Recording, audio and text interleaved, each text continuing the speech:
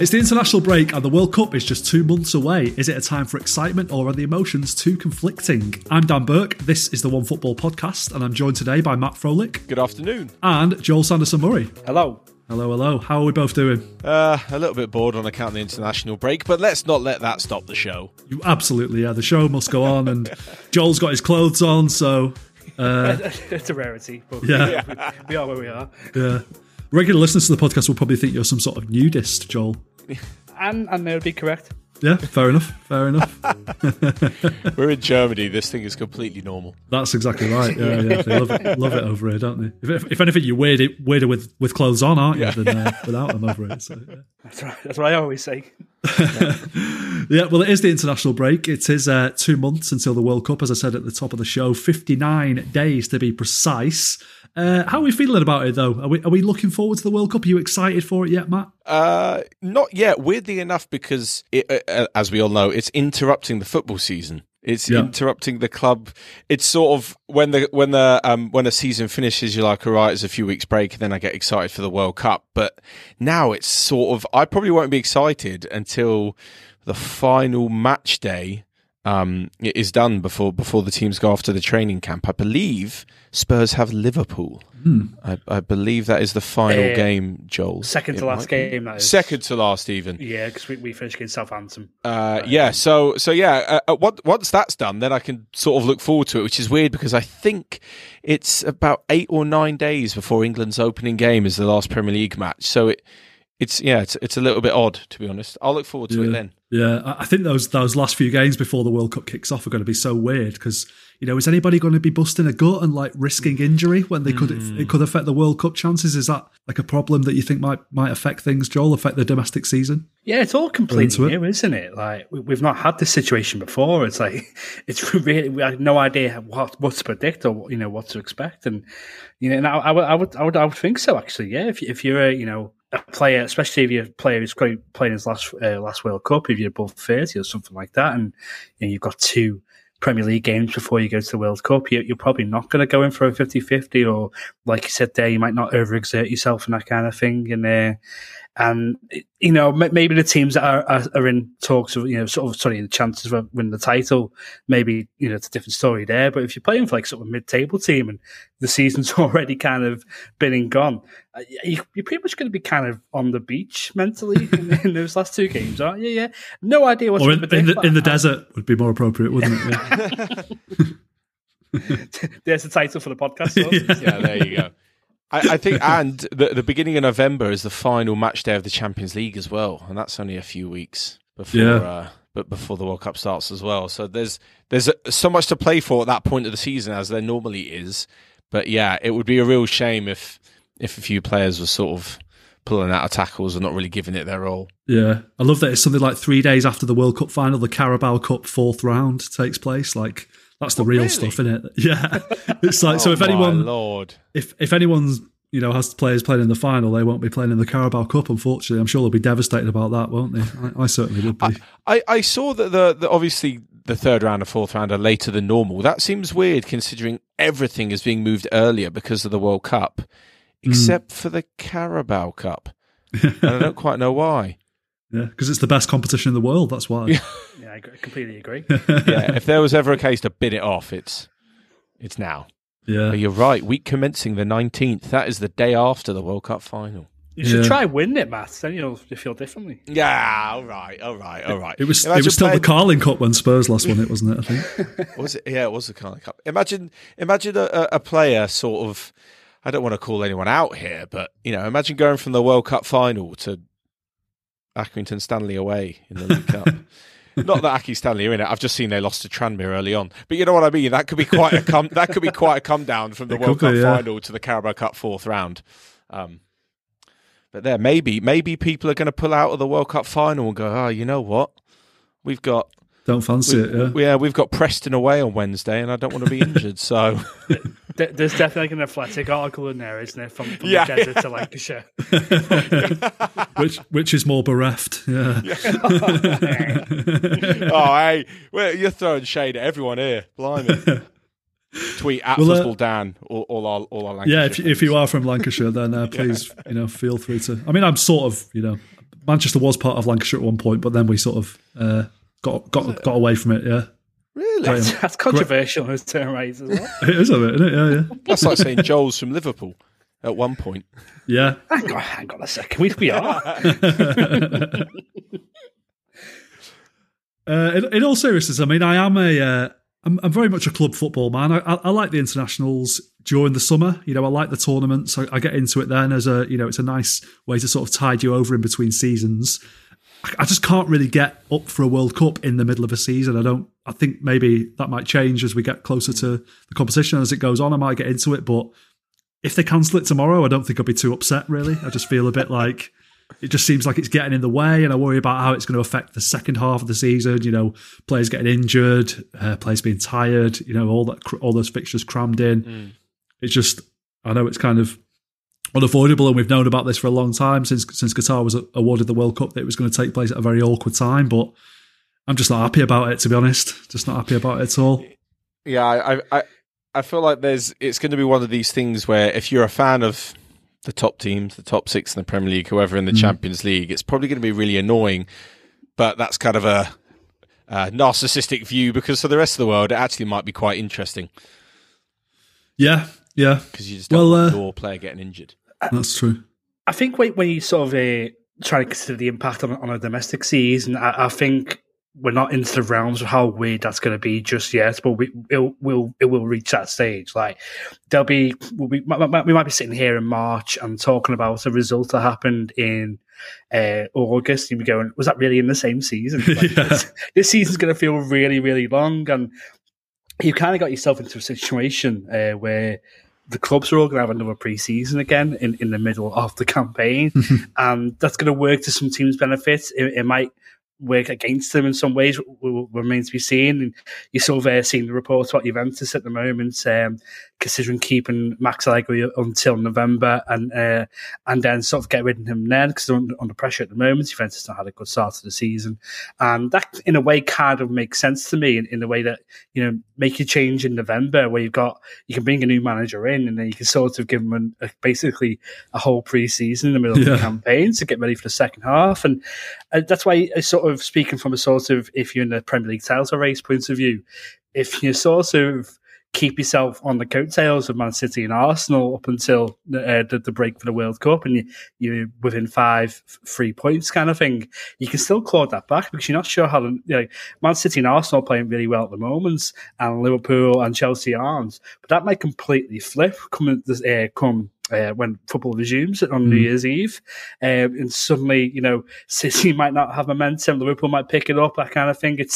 I think we're looking at two completely different campaigns all shred into one, and I think it's just really bizarre. Yeah.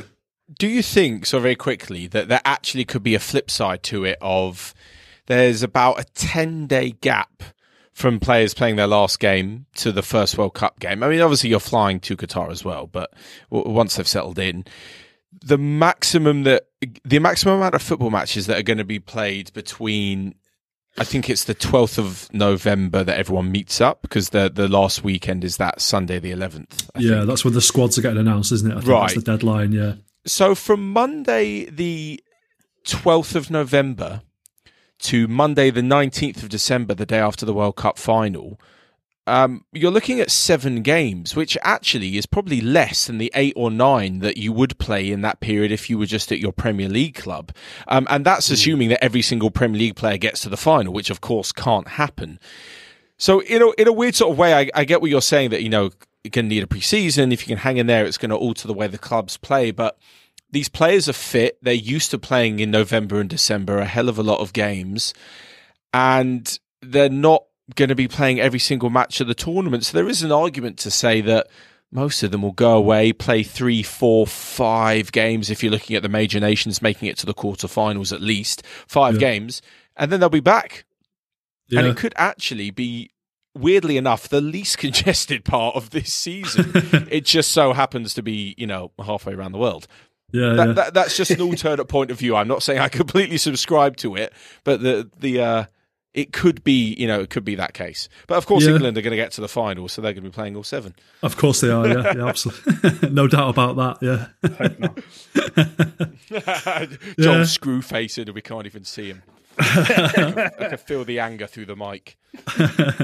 No, that's true, Matt. I think the sort of proof of the pudding will be in the 18 with this, won't it? We won't really know how it's going to affect things until it actually happens, and we all have ideas on how it's going to go. And I think it's going to be a novelty, isn't it? Watching a World Cup in winter with a glass of Glühwein in hand at a Christmas market or whatever. That'll be something we've never done before and we'll probably never do again. So there is that aspect of it. But I suppose, Joel, we have to address the elephant in the room, which is the Qatar factor, which is the blatant sports washing that's going on with this World Cup. Is that something that makes you feel less excited about it than you would for a normal World Cup? Yeah, it definitely has an effect, and I've spoken to plenty of people who are going to watch like Liverpool matches with, and a lot of them are boycotting watching the World Cup, and I wouldn't be surprised if that is a sort of stance taken by a lot of people. Obviously, us three on this call can't really do that because we work in the industry, and a lot of journalists who go out to Qatar will be in the same boat. And if we weren't in that position, I'm not quite sure where I would stand on it. I probably would still watch it because it's football, but you can't get away from the fact of the crimes that are committed there. And you're also seeing today that Hoffenheim. The Bundesliga club have sort of said they're not reporting on anything to do with the World Cup when it comes about. It's like there's going to pretend like it doesn't exist, and the fact that clubs and supporters are having to take that stance suggests that proves that there's something not quite right with the fact of the country that they're being held in, sort of what the crimes that they're being sort of accused of, and it does sort of ruin the sort of excitement of the World Cup a little bit, to the extent where, to be quite honest, I'm not quite sure where I stand on being able to sort of enjoy it. I think by the time the first match comes, maybe that'll feel different, but it does feel all a little bit weird, and maybe not enough has been, not enough publicity has been given to the negative impacts of it. And to be honest, I remember sort of the World Cup in Russia. Sort of, there was a bit of an air of uncertainty about that, and a bit of air of, well, is this right? Should this country be hosting such a glamorous tournament? And in the end, that ended up being, a good World Cup, and Russia didn't necessarily get a great publicity. But you don't know, we don't know the impacts of that, to be honest with you. I'm not quite sure what the impacts of this will be. So it is a bit weird. It does make it all a bit strange, and the fact that it's being held in November and December adds that as well. But I guess we'll be sitting here in a couple of months' time, and it might feel a bit different, so we might be able to enjoy the football, and while also considering the negative impacts of it all. But right now it does feel a little bit weird. Yeah, I mean, I'm a Manchester City fan, of course. I've had a lot of practice when it comes to grappling with this moral dilemma. I would say I've thought about it a lot over the years, and I still don't know entirely where I stand in it, but I have been able to kind of compartmentalize things a little bit, in that I resent the sort of association with the Abu Dhabi royal family, and the human rights abuses that are committed in that country, and I resent that City are linked with that. But at the same time, it doesn't completely stop me from enjoying watching the football. It does make me think about it a lot, and maybe that is a bit of a hypocritical standpoint, but I guess there's a lot of hypocrisy in everyone, really. We all do things and indulge in things that aren't perfect, and it's a very imperfect world that we live in. And I wonder whether there'll be more pressure as we get closer to the tournament on players expected to boycott it and things like that. Is that something that you think players should be expected to do, Matt? Or is this something, as a player, it's the chance to play for your country at a World Cup just takes precedence above everything else? Yeah, I would tend to agree with it. The reason being is that how do these players sort of, I guess, know what they're getting into? I mean, when you're a child, you're not saying, I want to play for the biggest and richest club, and the meanest. I want to, throw my morals out the window. But you're working hard towards becoming a footballer, towards playing in the biggest matches, to playing in the World Cup. And look, I guess if everyone did it, then something may happen. But the truth is that not everyone is going to feel the same. And, I guess, to be fair, that's, it's down to each individual player, each individual club to see how seriously they take it. So you can't possibly agree that every single player is going to boycott it. And I think Yeah, for them to be robbed of the chance to play in a match or play in a tournament that doesn't really have anything to do with them. It's like asking the Manchester City players, City are interested in you. Oh, but then the new owners come in. Then what?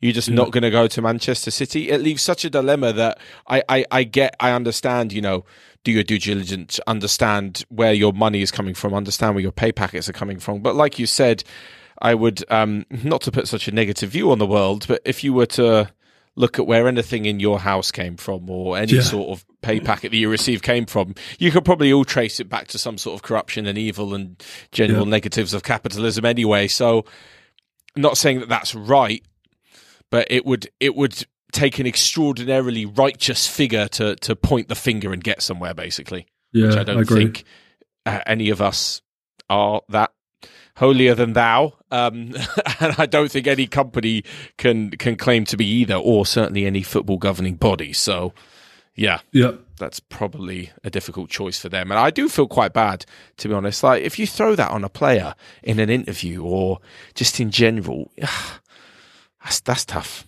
That's tough for them. Yeah, I agree. Well, we'll discuss that in more detail towards as we get towards the tournament. We'll talk about the football aspect of it a little bit more in a bit more detail towards the tournament as well. But let's just have a very early kind of glimpse ahead to the World Cup. Who would you say is your favourites to win the World Cup, Joel? Who do you think is going to win it? And does that differ from who the favourites are for you? I'm not saying it's my answer, but I like the look of Spain under Luis Enrique. Got to the semis of the Euros.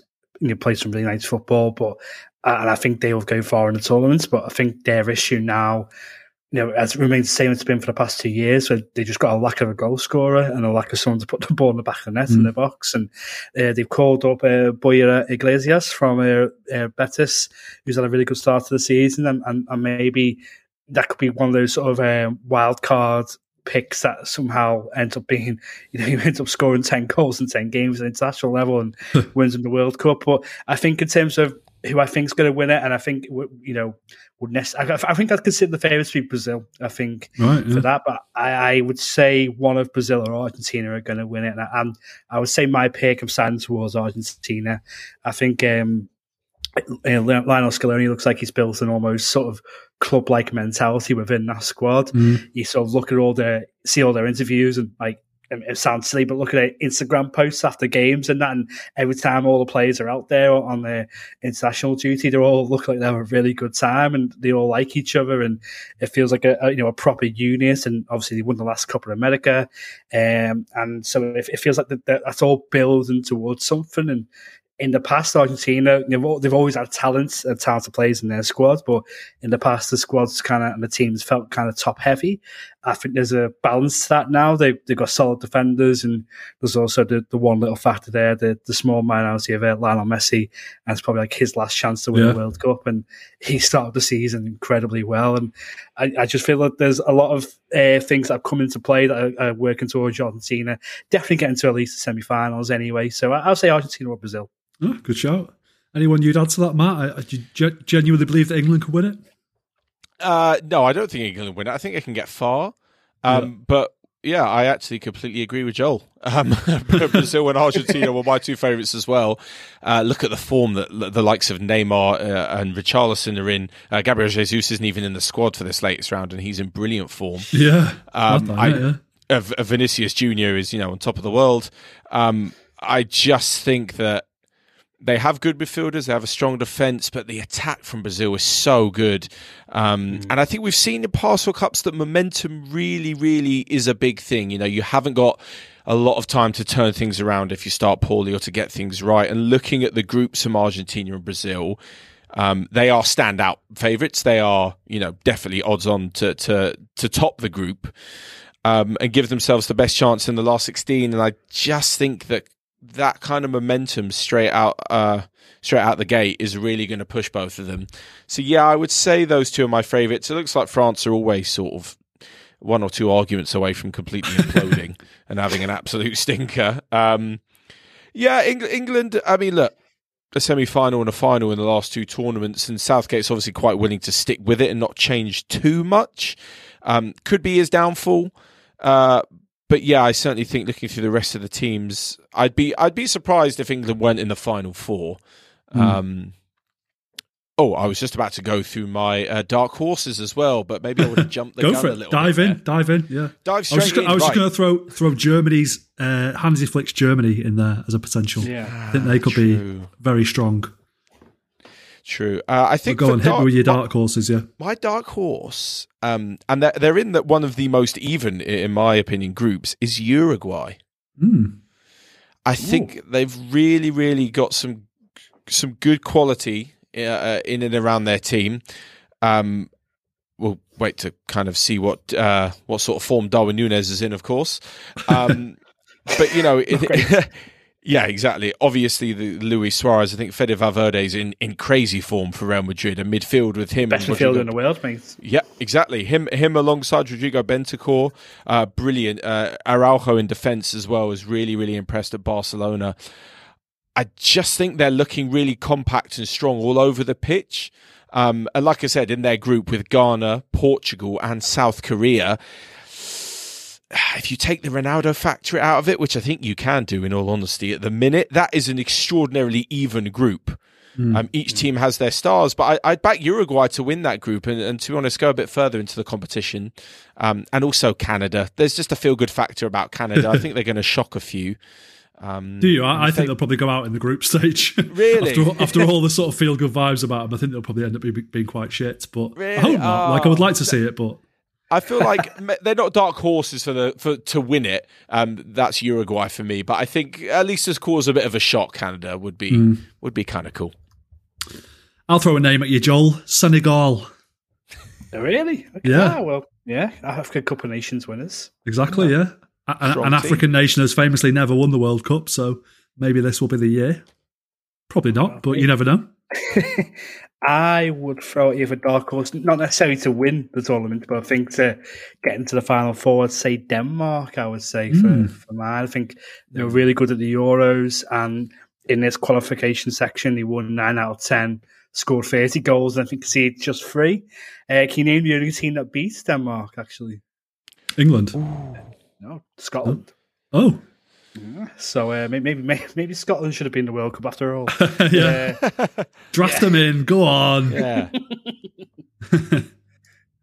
Yeah, there we go. Yeah. Isn't it weird how none of us mentioned Portugal at any point during that discussion? So many good players, but just such a uninspiring coach that it just seems unlikely that they'll do anything again.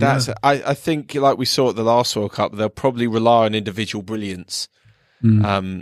And it would be very tough to kind of pin it on someone apart from Ronaldo.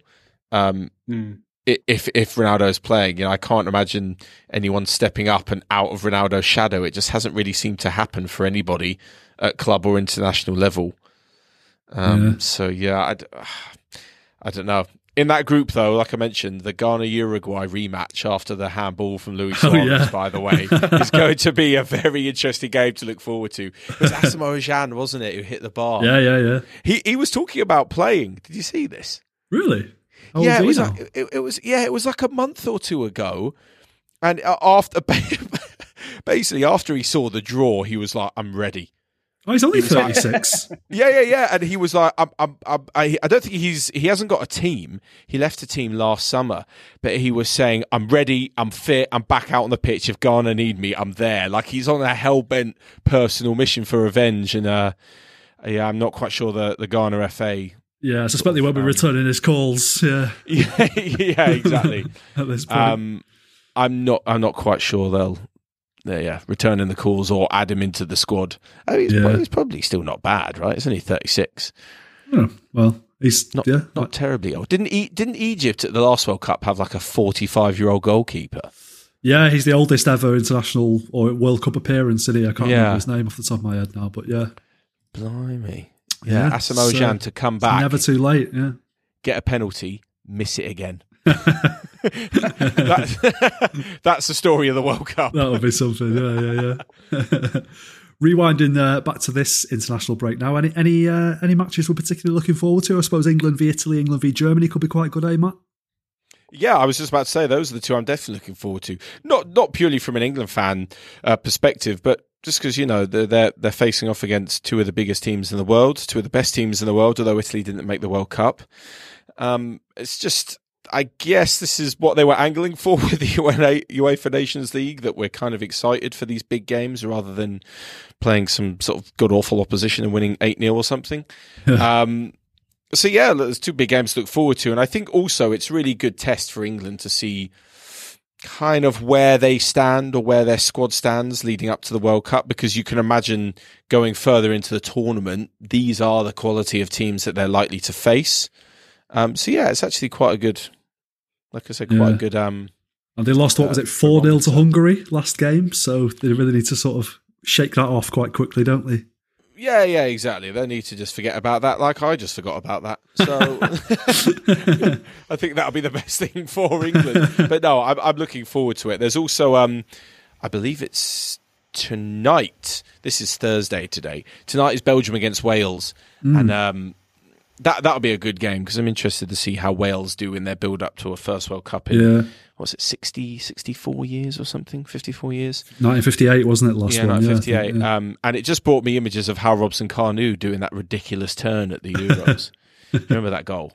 Yes, I do. Yeah. So, yeah, but Belgium-Wales as well will be an interesting one. And I suppose, Joel, you'll be looking forward to sinking your teeth into Denmark v France on Sunday night, will you? I mean, you say that like it's a joke, but that sounds like an absolute cracking game. Could be it, yeah. I mean, I like to look at both squads. And France seem to have like the best squad in the world and the best second squad in the world. And you see a lot of the players that actually don't get called up to their squad this time round, whether through injury or just not getting selected, and it's incredible. I'm looking forward to that. Yeah, but I feel like Denmark and France is a fixture that has been played so many times before, and like this is not a new thing, and it's sort of similar to, as Matt just mentioned, Belgium v Wales there. I think Kevin De Bruyne came out yesterday and said he's bored of playing Wales. Like, I just keep. That's such a Kevin De Bruyne thing to say. It's just a the ass. I'm here for it all the time. He always having when he goes on international duty. He does. He's just sick of the sight of the Welsh flag, I think. Well, who can blame him? No, I shouldn't have said that, should I? That was a joke, Wales. Don't write in. Wales and Lancashire are coming for you, Dan. How many more people can I upset today? So,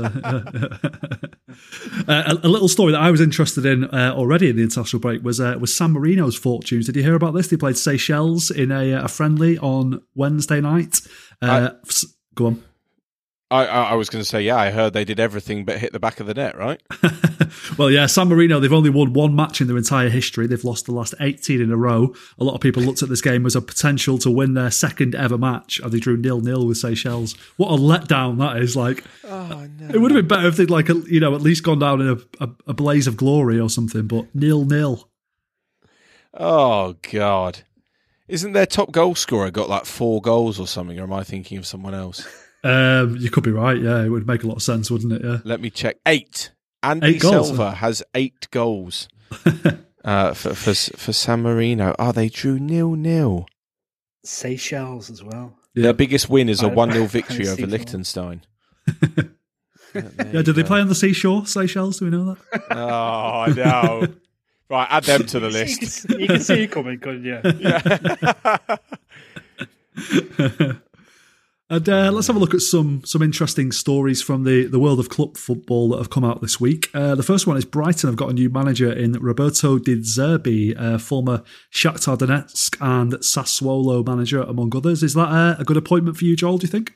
It's an exciting appointment. His Sassuolo team were really good to watch and really exciting, and they end up finishing 8th twice. Didn't necessarily get into Europe with them, but they bloodied a few of the noses of the big teams, and they were really exciting. And he's managed to sort of develop some players to go on and do well and sign for bigger clubs. And so I think he's definitely got some talent as a manager. And I think he'll also carry on the good work of Graham Potter. And I think that'll be nice to watch Brighton. And I think it's not necessarily going to be the greatest of transitions as well. To be honest, a big transition, should I say? Like, he did not sort of transition from one style to a completely different style. De Zerbi sort of manages the team to play a similar sort of way to Graham Potter, and maybe a bit more adventurous and a bit more attacking in that mindset. And so, the jury's always out on new managers coming to the club, but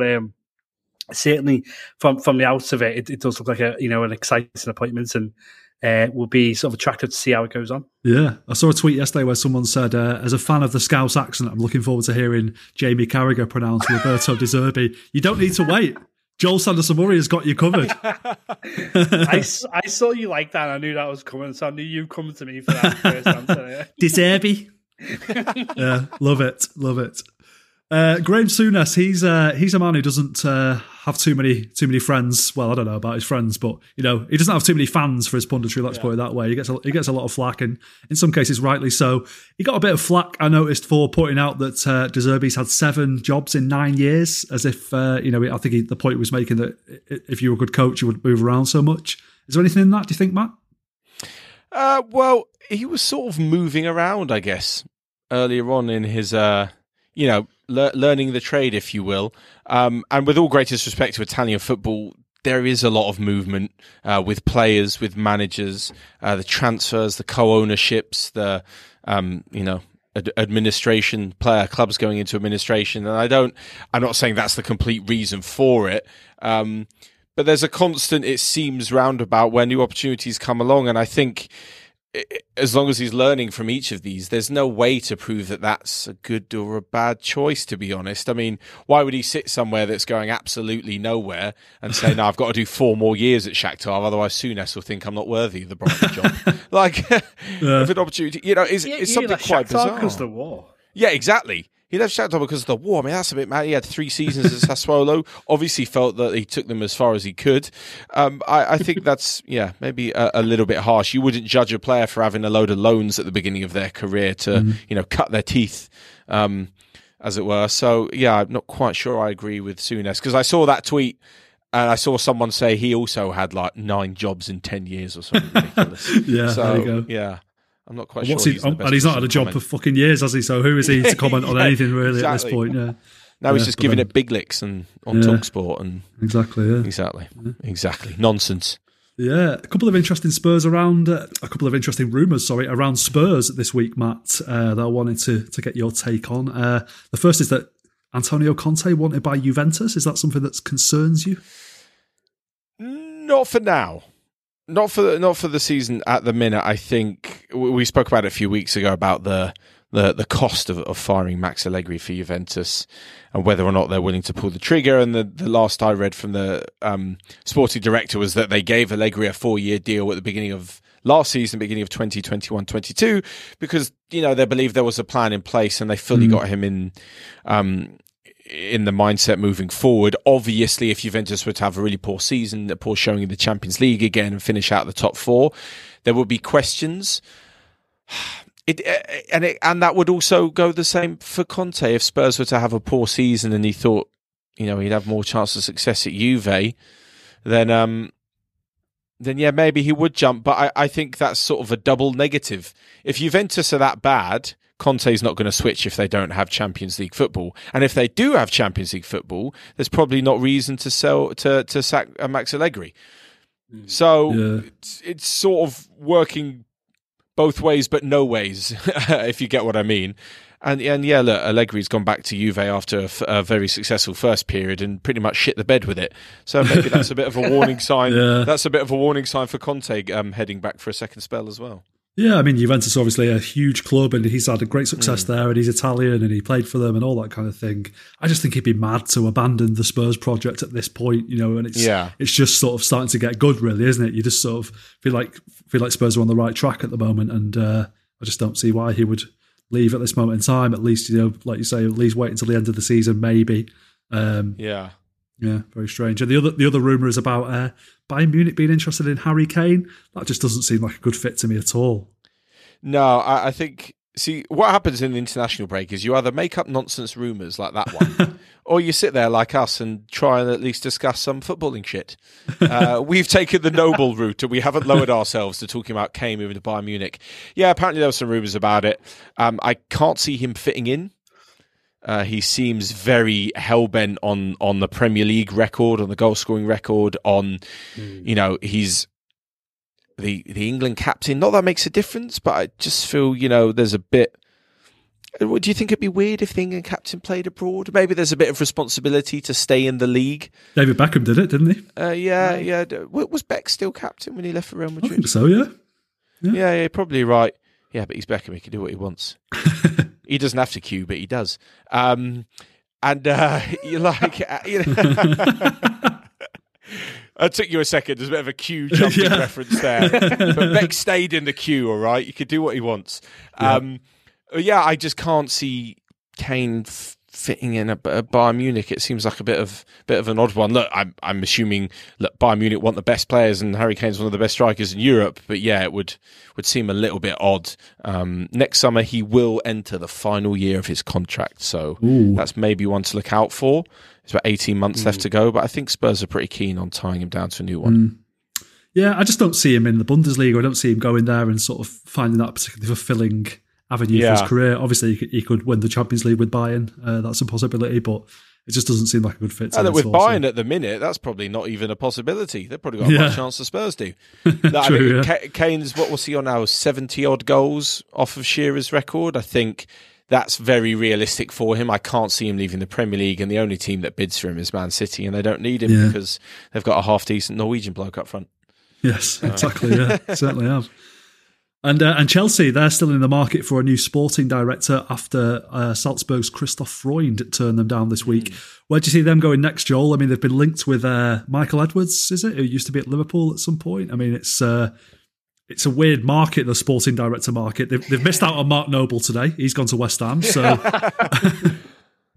That's a big one, isn't it? Yeah. I can't believe we're now at the liberty of adding to our transfer gossip column, talking about sporting directors and where they're off to next, but it's the world we live in. I can't feel with Chelsea, with the transfer recruitment for the players in the summer as well, it all feels a little bit slapstick, sort of throwing up shit at a wall and see what sticks. And it feels like that with the sporting director search as well, because it came out as various reports saying that the owner Todd Bowley is sort of interested in the Red Bull model and that kind of, and when it comes to Leipzig and Salzburg and how they do things, and I think that's sort of where they've landed on getting Christoph Freund from there. And the guy is really talented at his job. Clearly, the players they brought through there and sold on, and the talent that have gone to elsewhere. So he's clearly capable of his job. That's not what I'm sort of alluding to here. But it just sort of feels like Bowley sort of landed on that because he likes something. He's gone, well, that's the guy that does something. He's done well at this job, so he's clearly going to do well at Chelsea as well. Let's get him in. And that's just like he sort of got there with players as well. When you sort of look at, they tried to go to Ronaldo and Aubameyang, it all slaps that like someone's said, this guy's really good, and he's gone, okay, we'll try and get him then. Like, rather than doing any sort of research or detailed analysis into these things. And so I'm not, really, Chelsea could be a good sporting director away from challenging for the title again, because they work with the way Graham Potter managed to set up the recruitment at Brighton and the success they had there with the people he worked with.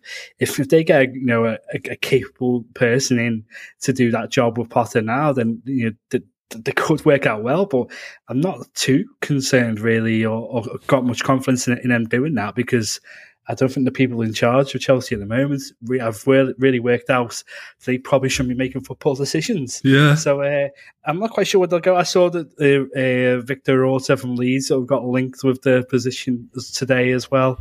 If Michael Edwards goes there, he's dead to me, so I hope not. But there was also Leverkusen's Tim Steiten, I think it was. Oh, that's right. Yeah. And I saw that Luis Campos, who's at PSG, being linked as well, but I think he's probably quite settled where he is and probably won't be leaving there. But what do you think about this sporting director stuff, Matt? It's become very, very fashionable over the years, and obviously it's been successful at certain clubs, like Man City being one of them. But what is it so strange to just like get the manager to pick the players that he wants? Well, yeah, it's sort of taking on that basketball NBA feel of having a general manager who puts the squad together and then a coach who coaches them. Because a lot of managers are now head coaches, right? You look back in the days, Fergie used to do it all. Yeah, exactly. Yeah. If he was making the tea as well. And he did all right, didn't he? Yeah, exactly. I will say it was quite funny. I was reading, I think it was a Guardian article on this Leverkusen's Tim Steidten. And it came up across this funny bit. It said a potential complication is that he became the Bundesliga side's sporting director last summer when Simon Rolfs was promoted to managing director of sport. And I was thinking, that's the same job, just back to front. What's the difference between a sporting director and a director of sport? If anyone from Leverkusen could let us know, because I'm absolutely baffled. So, but yeah, look, you've mentioned the way it's worked in some places, and obviously, wasn't Ralf Rangnick brought in as a director of sport about 10 months ago?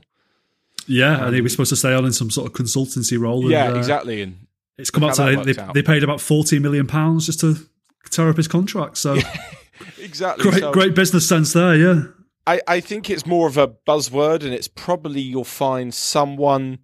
This role of being a sporting director has been fulfilled by other people in the past, right? Whether it was sort of a little bit on Fergie, I'm just using him as an example, a little bit on Mike Phelan, and a little bit on the chairman, right, at United or whoever. Yeah. These roles were probably filled within a football club. It's just now they've obviously grown to the level where, you know, they need someone specific to do the role, and it comes in the territory of this, you know, the buzzwords like the project. Yeah. And, you know, we're buying into the right values and the ethos at the club and this kind of stuff, which I'm not saying is a bad thing, but these just sort of seem like non-tangible words, which only really translate to success on the pitch. To sort of give it, to give the sort of counter side of the argument, I think it can work well. I think more clubs should have it in place. And to use Man United as an example, if you have a sporting director making decisions on the players to buy, and then they sort of have a style in mind of how they want to play, and then they try and get the coach, a certain coach to fit that style rather than bringing somebody in like Erik Ten Hag and then buying players just to suit his style. But if that doesn't work, they sack Ten Hag and have to get another person in who might, you know, Ten Hag plays this progressive passing style play. But then what they go get Diego Simeone as their next coach. They then, and the situation they find themselves in right now actually is that they've got players in that squad that have been bought by Mourinho, Van Gaal, Solskjaer, and Rangnick, and then maybe not Rangnick actually, and then also Ten Hag. So you've got players that have been bought for 4 different coaches, and all those 4 different coaches are completely different things from their players. So you then got a bit of a mishmash. So when it does work is when you've got a sporting director who's got and a club that's got a vision how they want to look and the players they want to buy and how they want the team to play. And then you build from that upwards then. So then you know the players you want to buy, but then you also know the coach, the type of coach you want to get in. And if that coach doesn't necessarily work, then there are other coaches who are sort of in that bracket. Like it's worked well for Leipzig in the past, not necessarily at the moment because they've had 3 different coaches in the last 2 years, but that's been a model that has worked. I think if you, it's mainly more prominent in the Bundesliga, isn't it? And more than in the Premier League, and I think it does work well there. There are some, as you made good points there, there are some things that it doesn't necessarily work too well, maybe not in the Premier League, but I think if clubs have a clear identity and a clear strategy, I think having a sporting director in place is a good way to go about that. Yeah, it's all well and good until the manager falls out with the sporting director, isn't it? And then then all hell breaks loose. But yeah, good points. I am tempted to dismiss it as a load of bollocks, but I think that's the sort of thing that Graham Souness would also think, so maybe I should try and distance myself from that kind of thinking, I guess. Speaking of a load of bollocks, there was an interesting interview with Bruno Fernandes in The Athletic this week, of Manchester United fame, of course. He was talking about a lot of things, and one of the things he was saying that when he's on the pitch, he kind of hides behind the referee in a weird kind of way, uses the referee as a bit of a screen to kind of create space on the pitch. I thought it was quite interesting. You can easily visualise it. Is that something that maybe more players should be doing, Matt? Is it a revolutionary idea? I was thinking long and hard about this and looking into it, and there were a few examples I saw given online of people saying, look at where he is, look at his positioning, he's using the referee. And I just feel like a referee lends itself to actually being a brilliant number 10. I just think the referee has to be... Look, Bruno Fernandes has to be close enough to the action to be available, right, to sort of be involved in the attacking play, certainly, but not too close that he's taking up teammate space or that he's not in the space of his own, right? Especially in number 10, you've seen it with Thomas Müller, for example. They're always trying to find pockets, and the referee also needs to be close enough so that he can see the action, but not too close that he's getting in the way of the game. So I think chances are they'll find themselves in similar positions because they're both trying to be in the open space. I think there was an article, it was in The Athletic, I think. Yeah. And they said that the referee, he uses the referee space because nobody marks the referee, which makes sense. Of course, no one's marking the ref. So therefore, that's where the space would be. So I think, weirdly enough, the referee's looking for space to move and be close, but not too close. And that's, that comes under the roles and responsibilities of a creative player like a number 10. So maybe there's a bit of a strenuous link being made. Either that or he just wants to paint himself as some sort of genius, but who knows? Well, I mean, all this time we've been thinking that he was just a moaning bastard who's constantly in the referee's ear, but actually he was, forming a solid bond with the referee there, wasn't he? Yeah. Never mind the referee being number 10, Matt. Honestly, I've seen Anthony Taylor do Liverpool games, and that cunt has sort of blocked more passes than N'Golo Kante. He's a great defensive midfielder, honestly. This balls to it. I'm going to be ticking the explicit content box when I upload this podcast. I was just about to say, when you got like a parental advisory sticker on your latest Eminem album, that is it. Joel just comes with a big explicit warning. You might have to bleep that one out. Sorry, Dan. Our listeners in America will not be pleased with that one. It means a very different thing in that part of the world than our part of the world, doesn't it? But you have to bleep it out. I'm bleeping nothing out. That's my one golden rule. You've made your bed, now lay in it. Exactly, yeah. I would say this whole sort of thing is quite funny, isn't it, to think about it, that a player could use the referee as, maybe he's not even using the referee to block off play, but as sort of a reference point. If the referee's in a good position, maybe if I stand next to him, I'm in a good position too, because the referee's not going to go and stand next to a player. I think this will come to the fore. I'll call it now. There will be an incident in the coming weeks, months, or season where Bruno will sort of use a ref to get around a player or block it or something. Something will happen and everyone will point to that article and be like, you bastard, you've been planning this. So it's going to blow up in his face soon. Or people are going to start marking the ref and his plan will have been completely foiled now. It's like, why don't you just keep your mouth shut? Yeah. But, that doesn't seem so smart, does it? Let everyone know your secret. I mean, what I do... That book that the Liverpool coach wrote, everyone's blaming him. Oh, yeah. Letting the secrets out. Have you read that book, Joel? The Pep Linders one? Oh, that's it. No, I was going to get it. Then we started the form went downhill. So, bugger him because he's cost us now. he released a book described intensity as our identity, and I've not played with intensity since it came out. So it's like it's all Pep's fault. Yep. What if it was a decoy and Jurgen had no plan to play like that this season, and he said, "Pep, write this book so that everyone thinks we are going to play with intensity." There we go. And he's doing the opposite. Yeah. Well, there's all kinds of weird tactics being thrown about these days, isn't there? That's the revolution of football or the evolution of football, one of the two. We've had a question on Twitter. If you do want to get your questions into us this season, we'd love you to do so. The email address is podcast@onefootball.com. You can tweet me at FussballDan. You can tweet Matt at Matt_Frohlich. You can tweet at Joel S. Murray. Definitely tweet that one. He loves it when he gets some social media interaction. We got... Well, it wasn't really a question. I think it was actually him slinging a bit of abuse at us, but I've told him... I've chosen to interpret it as a question. So this is Smokey Jones on Twitter. He was listening to the podcast we did on Monday, where we were talking about Nathan Collins' brutal red card challenge on Jack Grealish. And he sent us a screenshot of Erling Haaland almost catching... it's Crystal Palace guy. What's his name? The one who... Anderson. Nunez got sent off. Yeah, that's him. Anderson, yeah. Yeah. So Erling Haaland, when City played Crystal Palace a few weeks ago, almost catch him in the boot with the head, and he says, "Why does the Wolves player get a straight red? And I don't think Haaland even got a card, just a warning. Is it favouritism on show again?" Is there anything in that? Do you think, Joel, do you think referees do referee different teams and different players differently?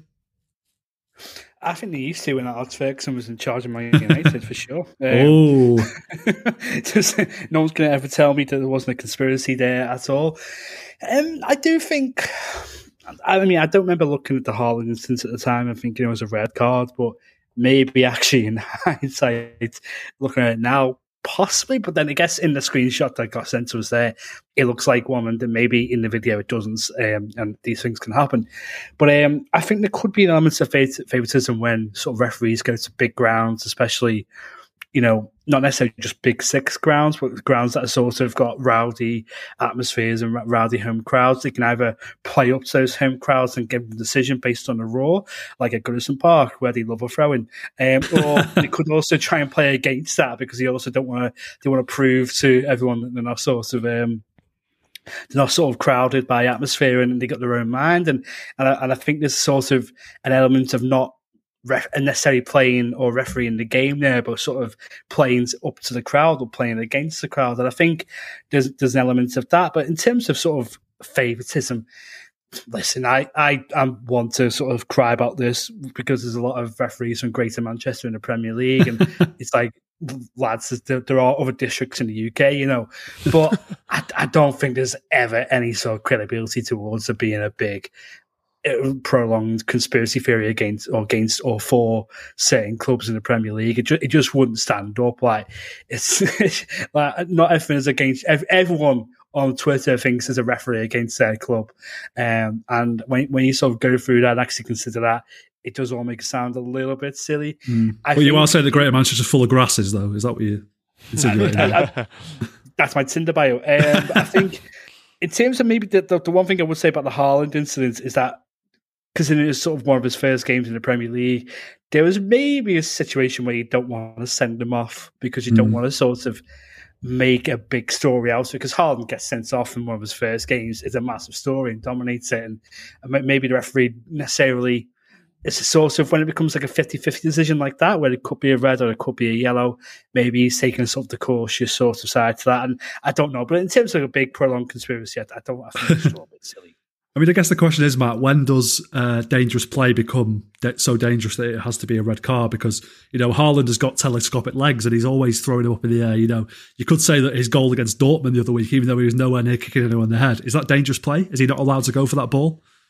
Yeah, I don't quite understand the rules in this. There was one a few weeks ago where, who was it? It was one of the former referees was talking about how there's dangerous play with intent. And seeing the force behind someone's challenge. Excessive force is the big the excessive buzzword, isn't it? force. And it kind of, you could say excessive force or what counts as dangerous play. It's all really relative. Even just looking at that picture, it would appear to me from that freeze frame that Anderson's ducking down a bit. Yeah. And again, if you get caught in the head, you get caught in the head. It's dangerous play. What I think we would struggle with when it comes to that specific term is then confusing it with the outcome of such a challenge. Yeah, we saw it when Heung-min Son got sent off against Everton when Andre Gomez snapped his leg in half. He got the red card because of the result, because of the injury, and then it wasn't actually dangerous play. Then you ask the question, how can it not be dangerous play if you snap someone's leg? You know what I mean? So defining that is so difficult because, like you said, Haaland's foot that high, when he kicks the ball, is a brilliant goal. When he kicks someone's head is dangerous play. So it's very difficult. And I think using that, it's such a blurred line that it's pretty much impossible to kind of see when if something's obviously dangerous. But yeah, if it's a dangerous action or what the intent is behind it, so to speak. Obviously, like Collins is going for the ball against Jack Grealish, right? Yeah. But when you miss it and catch someone in the midriff, then you're asking for a red card. Exactly, yeah. Yeah. And different referees are going to perceive incidents differently, aren't they, as well? Exactly. That's another thing. You can't expect complete consistency across every single decision in the Premier League or in any league in the world, because it's always going to, come into how the referee objectively perceives it, I guess. So, or subjectively, should I say? But yeah. Well, there you go. I hope we answered your question there, Smoking Jones, even though it wasn't a question and you were probably just having a dig. But fair enough. If you want to have a dig, come at us. We're ready for you. Especially Joel. Especially Joel. Yeah, especially Joel. People from Greater Manchester are grasses. There we go. There you go. I mean, you've angered me with that one, so never mind anyone else that's listening. Yeah, I think we'll leave it there today. I did have some other questions prepared for us, but we can save them for a future podcast. We'll be back again on Monday, Matt and I, with a guest. And thank you to everyone for listening. Remember, it's podcast@onefootball.com if you want to get a question in, or at us on Twitter. I already read those out, so I won't say it again. Yeah, see you Monday. Have a good weekend.